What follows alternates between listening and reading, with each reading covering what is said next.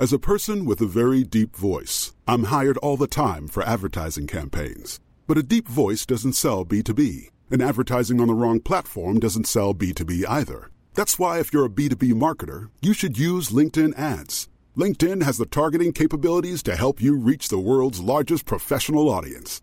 That's right. Over 70 million decision makers all in one place. All the big wigs, then medium wigs. Also small wigs who are on the path to becoming big wigs. Okay, that's enough about wigs. LinkedIn ads allows you to focus on getting your B2B message to the right people. So, does that mean you should use ads on LinkedIn instead of hiring me, the man with the deepest voice in the world? Yes. Yes, it does. Get started today and see why LinkedIn is the place to be to be. We'll even give you a $100 credit on your next campaign. Go to linkedin.com/results to claim your credit. That's linkedin.com/results. Terms and conditions apply. Ryan Reynolds here from Mint Mobile. With the price of just about everything going up during inflation, we thought we'd bring our prices down. So to help us, we brought in a reverse auctioneer, which is apparently a thing. Mint Mobile Unlimited Premium Wireless. How to get 30, 30, how to get 30, how to get 20, 20, 20, how to get 20, 20, how to get 15, 15, 15, 15, just $15 a month? Sold! Give it a try at mintmobile.com/switch. $45 up front for 3 months plus taxes and fees. Promo rate for new customers for limited time. Unlimited more than 40 gigabytes per month. Slows full terms at mintmobile.com.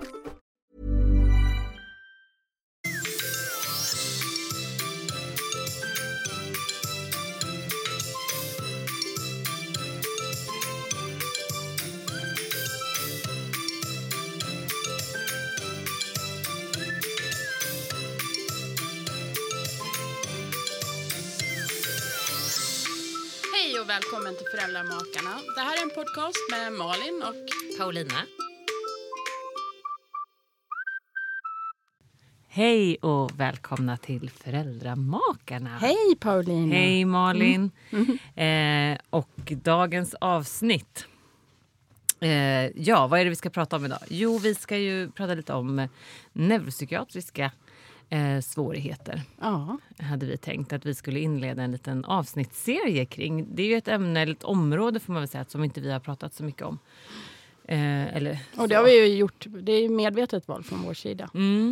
Ja, för vi har ju utgått, eller tänker ju så här att det som vi pratade främst om där inledningsvis av Föräldramakarna, de första avsnitten, är ju en grund som man behöver sitt föräldraskap oavsett om barnet har neuropsykiatriska svårigheter. Oavsett vad det än kan vara. Oavsett, inte bara för det. Men okej. Men Malin, om vi skulle sätta igång. Ja, vi gör det. Ja, vad är neuropsykiatriska funktionsnedsättningar?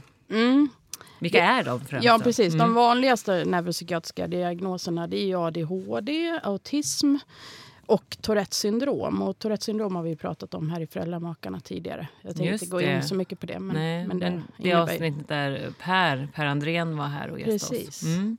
Och det kan vara lite tokigt bland att man just kallar det för neuropsykiatriska diagnoser. Men det man menar att man säger neuropsykiatri, det handlar ju om att hjärnan har ett annat sätt att fungera, kan man säga. Ett annat sätt att bearbeta information och på ett annorlunda sätt.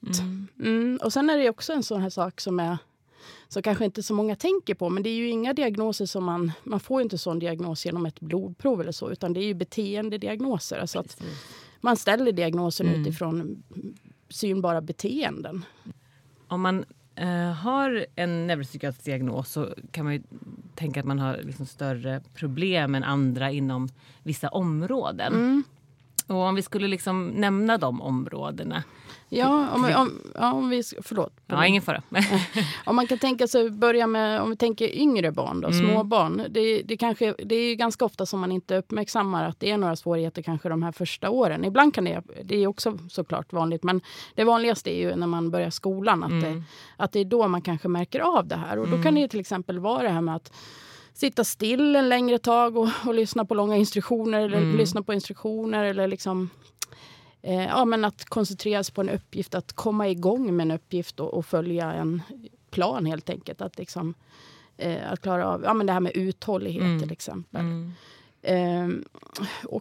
Och sen just det här med att komma överens med andra, att man kanske barn som föräldrar kan beskriva kör sitt eget race, att Ja, men om inte de leker den lek jag vill så då struntar man heller i det. Då vill man, Vi kanske ska backa lite och prata lite om det här med småbarn också. För en markör för det kan ju vara en försenad språkutveckling. Att man har svårt att komma igång med och börja prata och sådär. Eller men barn som kanske är lite avskärmande i sin egen lilla bubbla, svår att få kontakt med. Eller yngre barn som har väldigt svårt att sitta stilla och är väldigt hyperaktiva. Så det blir mer påtagligt att man är överaktiva. Ja, så att just med yngre barn kan man ju uppmärksamma det på det sättet. Jag tänker också att det är med svårighet att anpassa sig kanske i gruppen på förskolan och sådär. Eller förstå vissa lekar kan man väl också se det utifrån. Men också det här med som du nämnde med konflikter, att bli häftiga utbrott och sådär, det kan man ju också se. Samtidigt som att det behöver ju inte bara vara den orsaken. Men kanske flera av de här indikationerna tillsammans, så kan man tänka att det är den typen av svårigheter. Sen i skolåldern är det också så här, om man kanske har svårt att komma igång med läsningen och skrivningen. För att det är ju väldigt... Det är ju inte, dyslexi är ju en annan diagnos, men det är väldigt hög samsjuklighet. Alltså det är vanligt att man både har dyslexi och ADHD. Så det kan ändå vara en sån här markör. Om det, då kan man tänka sig att det inte är helt...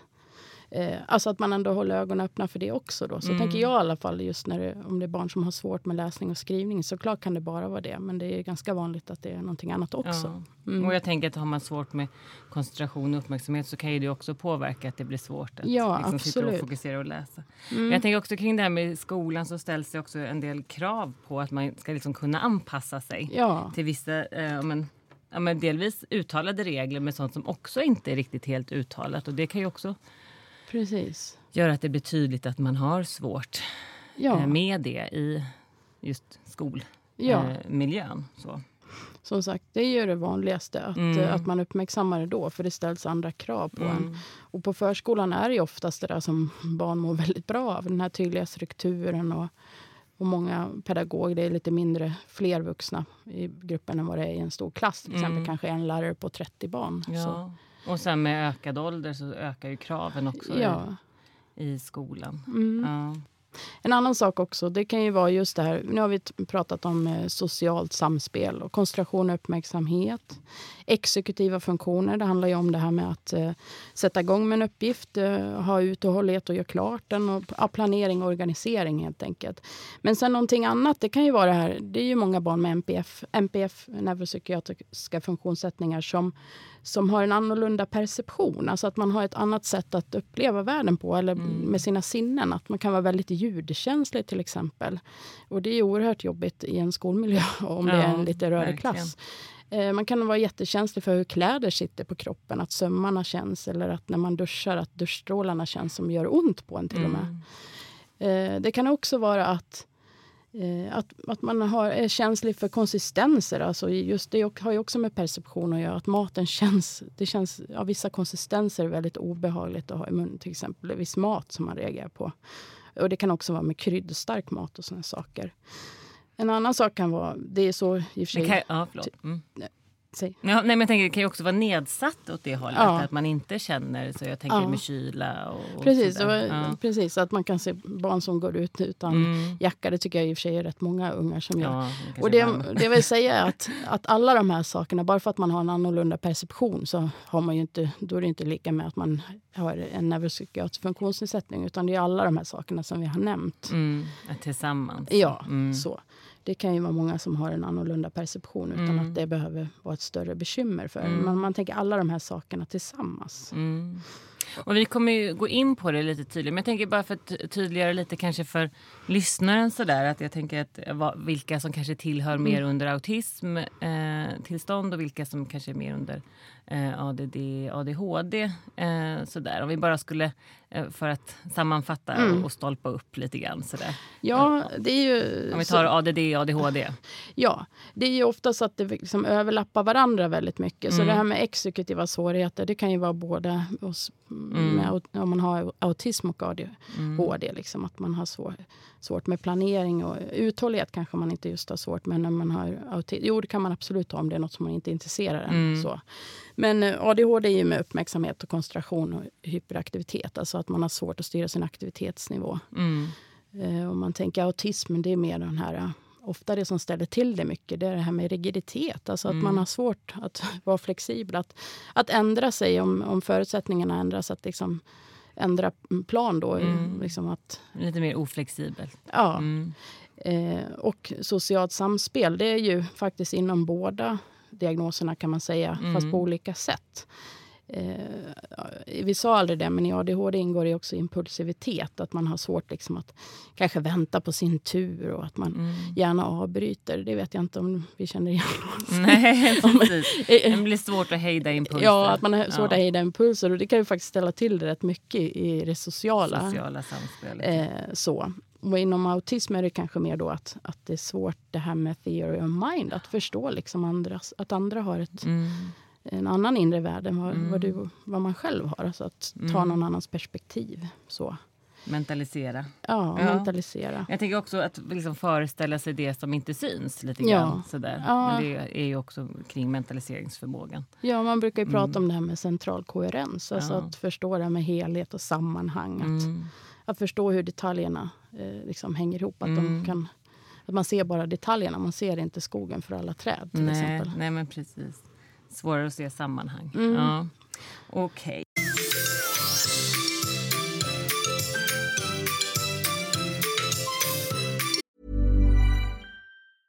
Normally, being a little extra might be a bit much, but not when it comes to healthcare. That's why United Healthcare's Health Protector Guard fixed indemnity insurance plans, underwritten by Golden Rule Insurance Company, supplement your primary plan so you manage out-of-pocket costs. Learn more at uh1.com.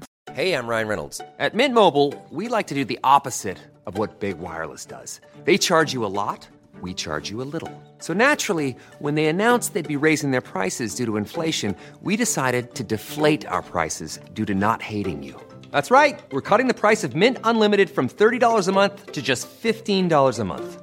Give it a try at mintmobile.com/switch. $45 up front for 3 months plus taxes and fees. Promo rate for new customers for limited time. Unlimited more than 40 gigabytes per month. Slows full terms at mintmobile.com. This is Paige, the co-host of Giggly Squad, and I want to tell you about a company that I've been loving, Olive & June. Olive & June gives you everything that you need for a salon-quality manicure in one box. And if you break it down, it really comes out to $2 a manicure, which is absolutely insane. It's also so easy to get salon-worthy nails at home with Olive & June. The difference between how your nails used to look when you did them yourself and now with the Mani system is a complete game changer. The best thing about Olive & June, too, is it's a quick dry. Dries in about 1 minute, lasts for 5 days, and full coverage in up to 1 to 2 coats. Visit oliveandjune.com/perfectmani20 for 20% off your first system. That's oliveandjune.com/perfectmani20 for 20% off your first system.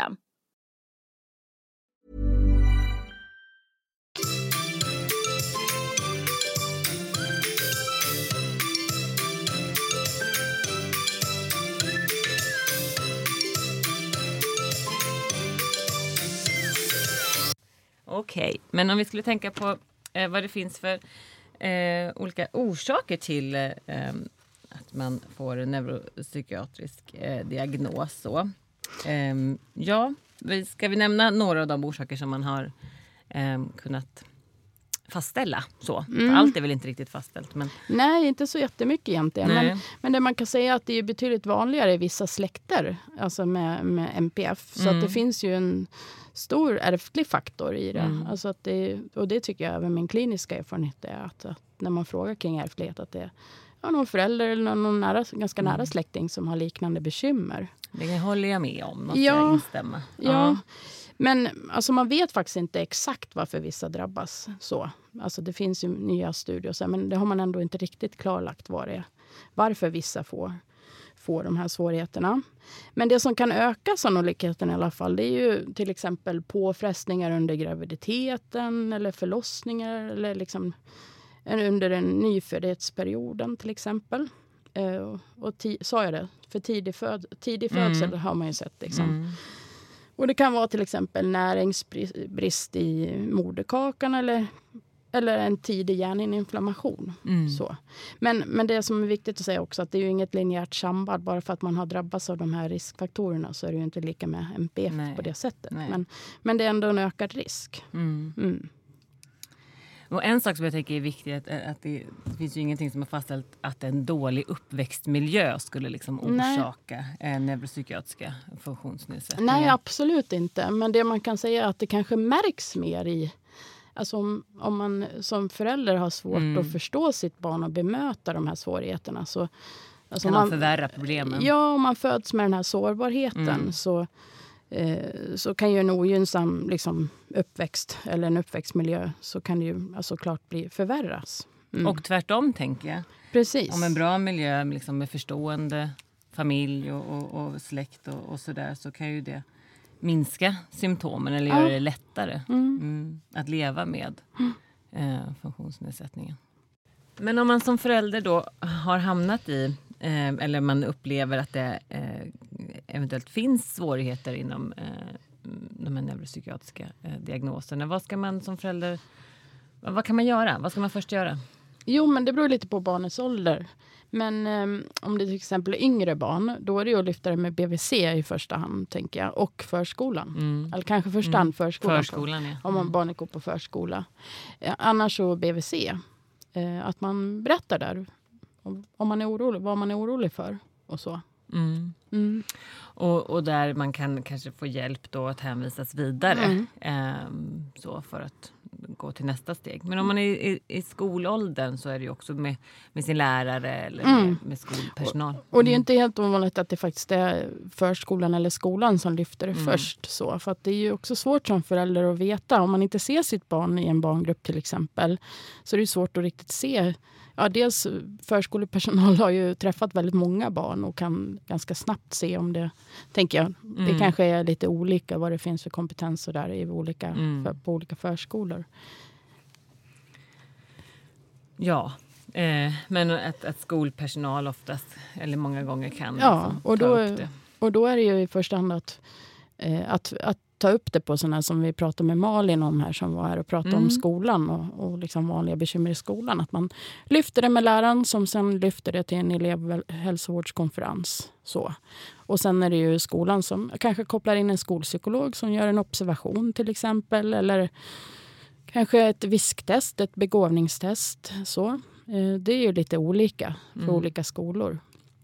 Och ibland kan det också vara så att föräldrar söker själva till BUP. Och jag vet att det ser olika ut i landet hur man gör den där uppdelningen. Som här i Stockholm är det ju olika. Om det är ADHD så är det barnläkarmottagningar. Om det är de, alltså inte om det är det, men om man misstänker det. Ja. Och om det är autism så är det ju BUP då man vänder sig till. Så då kan man söka söka sig direkt också. Men många gånger så vill de ju ändå, eller BUP-mottagningen ändå ha en hel del material från skolan. Ja. Så det är ändå bra att man har haft en dialog. Det är viktigt och faktiskt att du sa det, Paulina. För att man ska inte rusa iväg och göra det. Utan först måste man ju se till att det finns liksom anpassningar då. Om det är så till exempel att ens barn har svårt att sitta stilla och koncentrera sig, då måste ju först skolan se vilka anpassningar kan vi göra och testa det först. Och sen är inte de här anpassningarna om det inte hjälper eller man tänker att det här barnet behöver väldigt mycket anpassningar för att det ska fungera. Då kan man ju misstänka att det finns någonting, en NPF till exempel. ADHD då, eller ADD eller sådär. Och då tar man nästa steg. Så att det är ju inte så att det är inte det första man gör. Det är ingenting som... Och det man får tänka också att det är ju... Ibland kan det ju vara bråttom såklart om det är liksom ett yngre barn som man misstänker autism som har försenad språkutveckling och sådär. Det är klart det är väldigt viktigt att få tidigt stöd och hjälp just vid autism. Men annars med ADHD så kan det också vara så. Men om barnet har bra anpassningar i skolan så är det ingenting som man behöver rusa iväg och göra så. Nej, och anpassningarna är ju väldigt viktiga. Ja. Så också att man kan börja med dem under tiden som man ändå väntar eller innan man ens går vidare till att tänka att det skulle behövas. För de kommer ju behövas sen efter. Ja, men precis. Också man kanske har gjort en utredning. Men okej, så att först kanske prata då med förskolepersonal eller med skolpersonal eller BVC eller skolhälsovården så. Men att sen då tillsammans kanske vända sig till, eller med inte tillsammans, men som förälder vända sig till en BUM-mottagning, barnläkarmottagning, så är det ju här i Stockholm för ADD eller ADHD-utredning.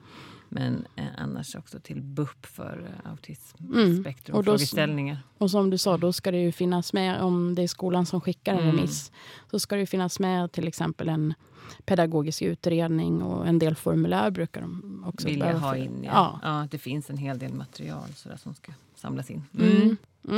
En del kan ju ställa sig frågan, varför ska man göra en sån här utredning om man ändå vet vilka anpassningar som behövs? Och man borde väl då kunna tänka att men det här är ett sånt här barn som behöver ha en speciell plats i klassrummet, kanske hörselkåpor, behöver starthjälp, behöver ett tydligt schema på sin bänk, om man tänker visuellt stöd. Men det man kan säga är ju att, eller det som man vet är ju att om man har alla de här liksom svårigheterna, att man till exempel har svårt med socialt samspel, när det går, som för de allra flesta sker ju det per automatik. Man behöver inte tänka så mycket hur man gör när man umgås med andra. Men om man har svårt med det här, då är ju inte det automatiserat. Då behöver man ju liksom fundera varenda steg kanske en del barn behöver. Det tar ju väldigt mycket energi. Och man hamnar i många konflikter. Så. Och det tar ju på en. Så att många, inte just bara det är också det här med att hålla ordning på sina saker eller liksom att kunna sitta och lyssna längre stunder. Det tar ju jättemycket energi för de här barnen att vara i skolan. Så att det är ju att det påverkar deras funktionsnivå och därför är det ju liksom viktigt. Det blir en hög grad av lidande och att funktionsnivån, att det blir överkravssituationer kan man tänka i skolmiljöer, och därav är det viktigt att gå vidare med en utredning. Så. Ja, och jag tänker också för yngre barn också, så tänker säkert du med att ju tidigare man gör det, om man tänker att det är stora svårigheter med och funktionspåverkande, så att ju tidigare är ju bättre för att kunna skapa rätt anpassningar och skapa liksom, de förutsättningarna som barnet behöver för att det ska liksom kanske utvecklas ändå på ett bra sätt.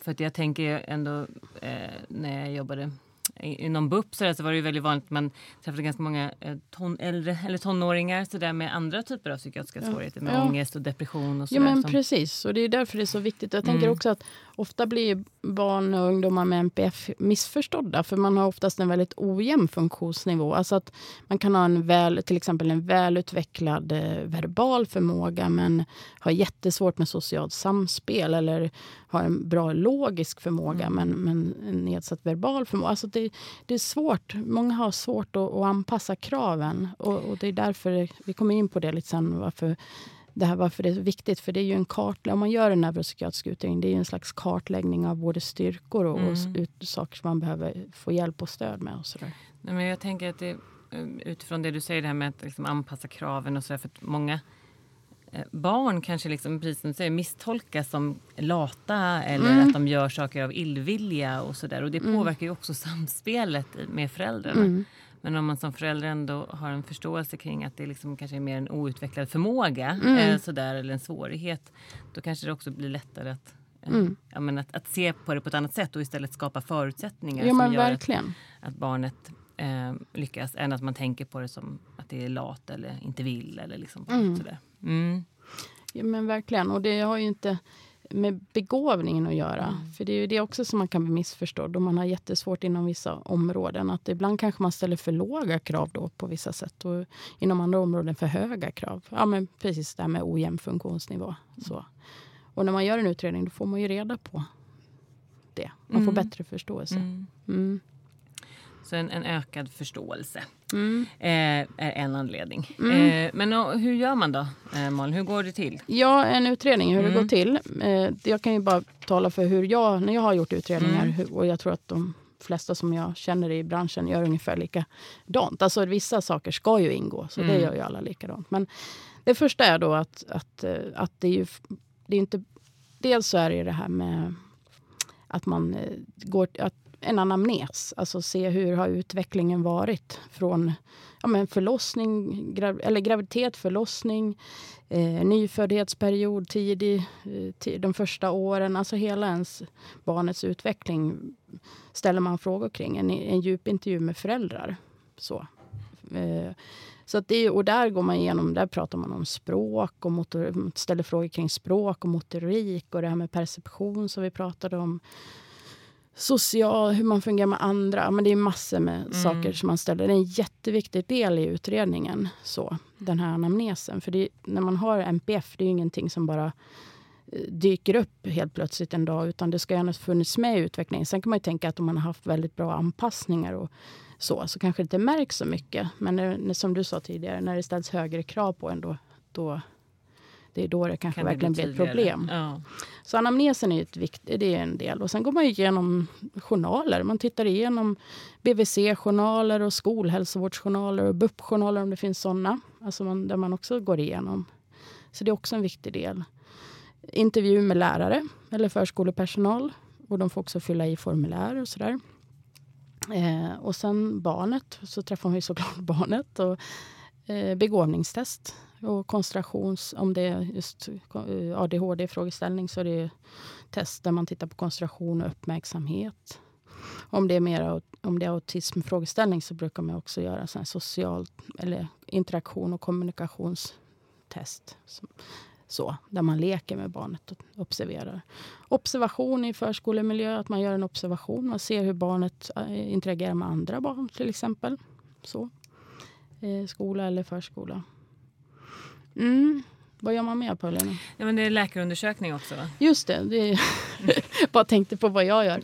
Ja. Just det är ju jätteviktigt. Man gör en läkarundersökning också. Och det är oftast en barnpsykiatriker som gör den då. Eller en barnläkare när det är ADHD-frågeställning kan det vara så.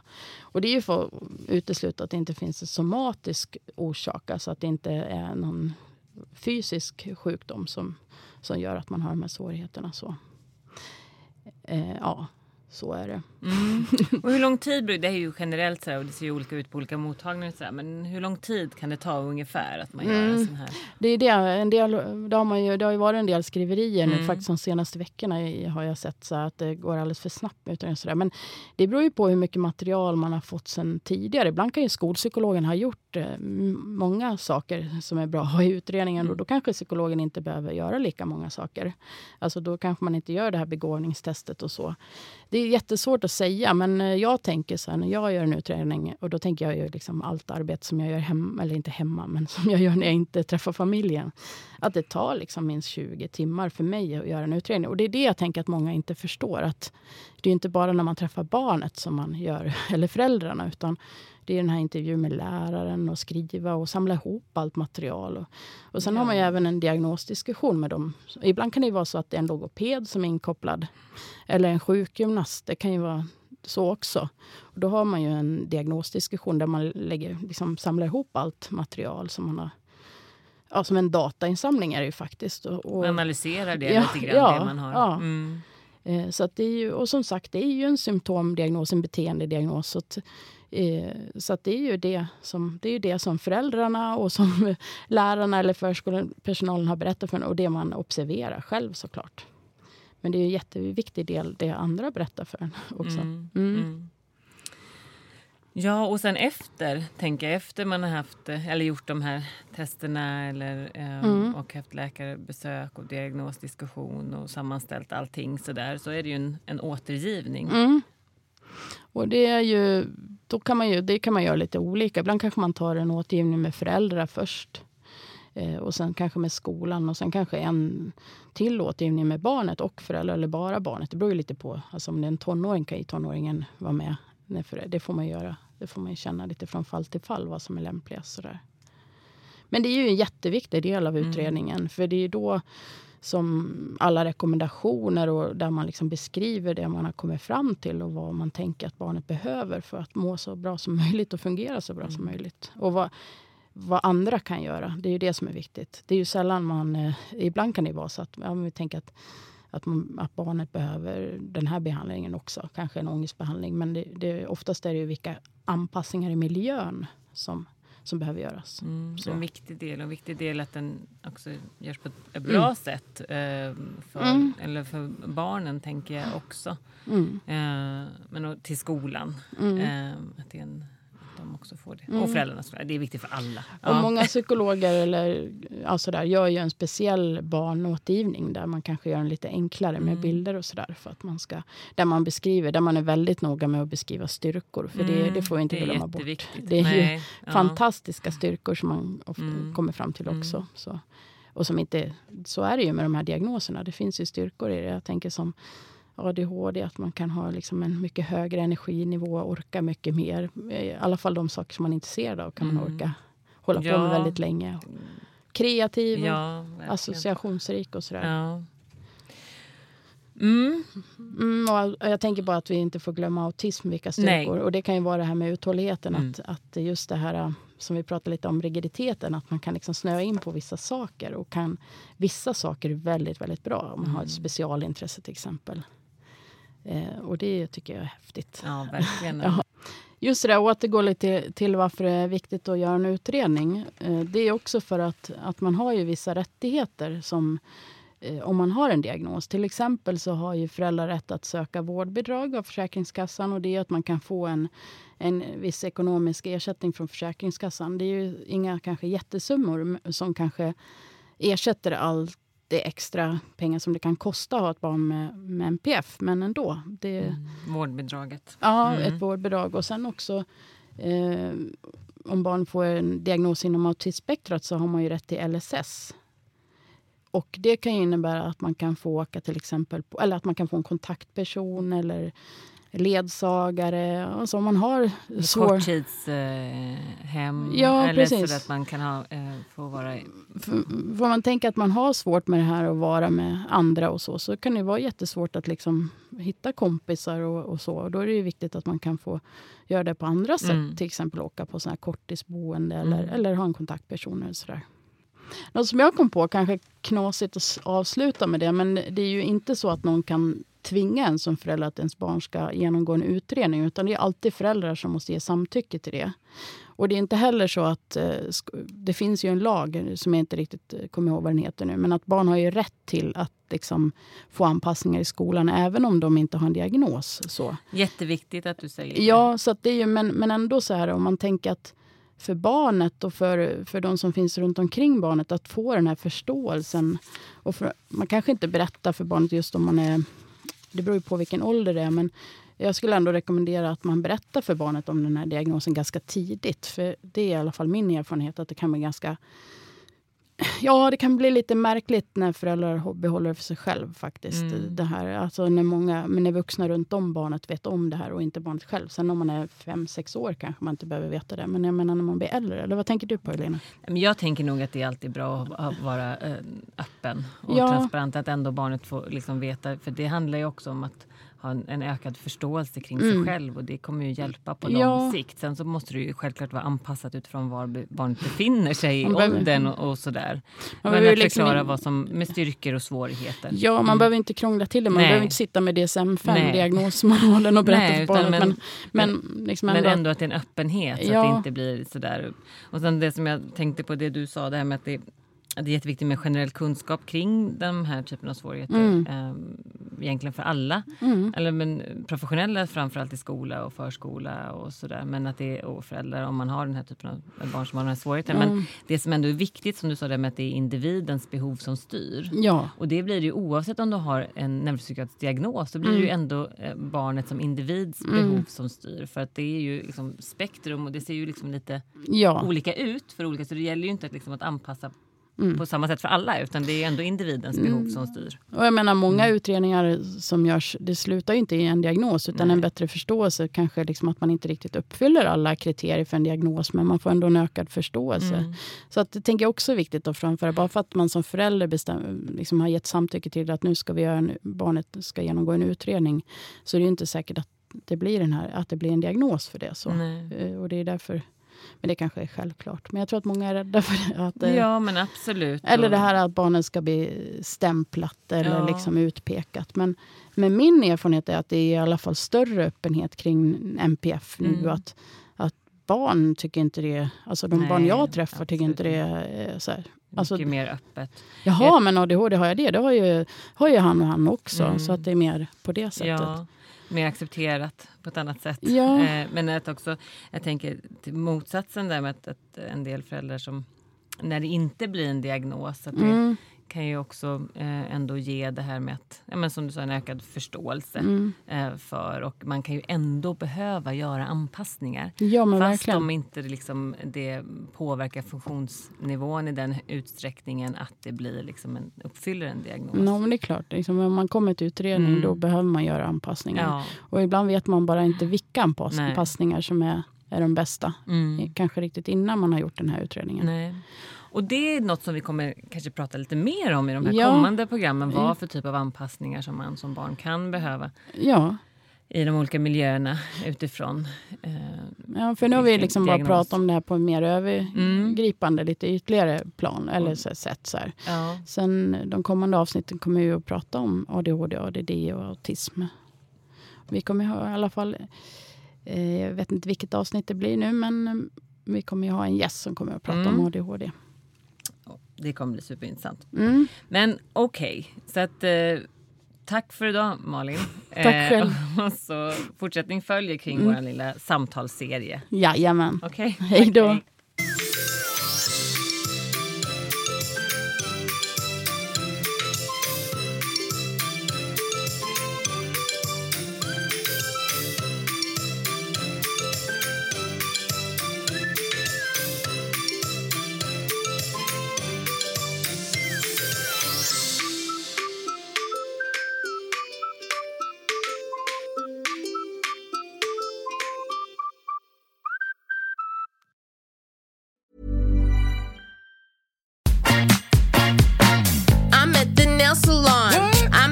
Grocery store.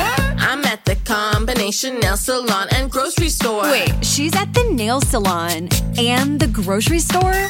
I'm at the combination nail salon and grocery store. Groceries through Instacart, delivered to my door. I don't have to choose between acrylics and the grocery store.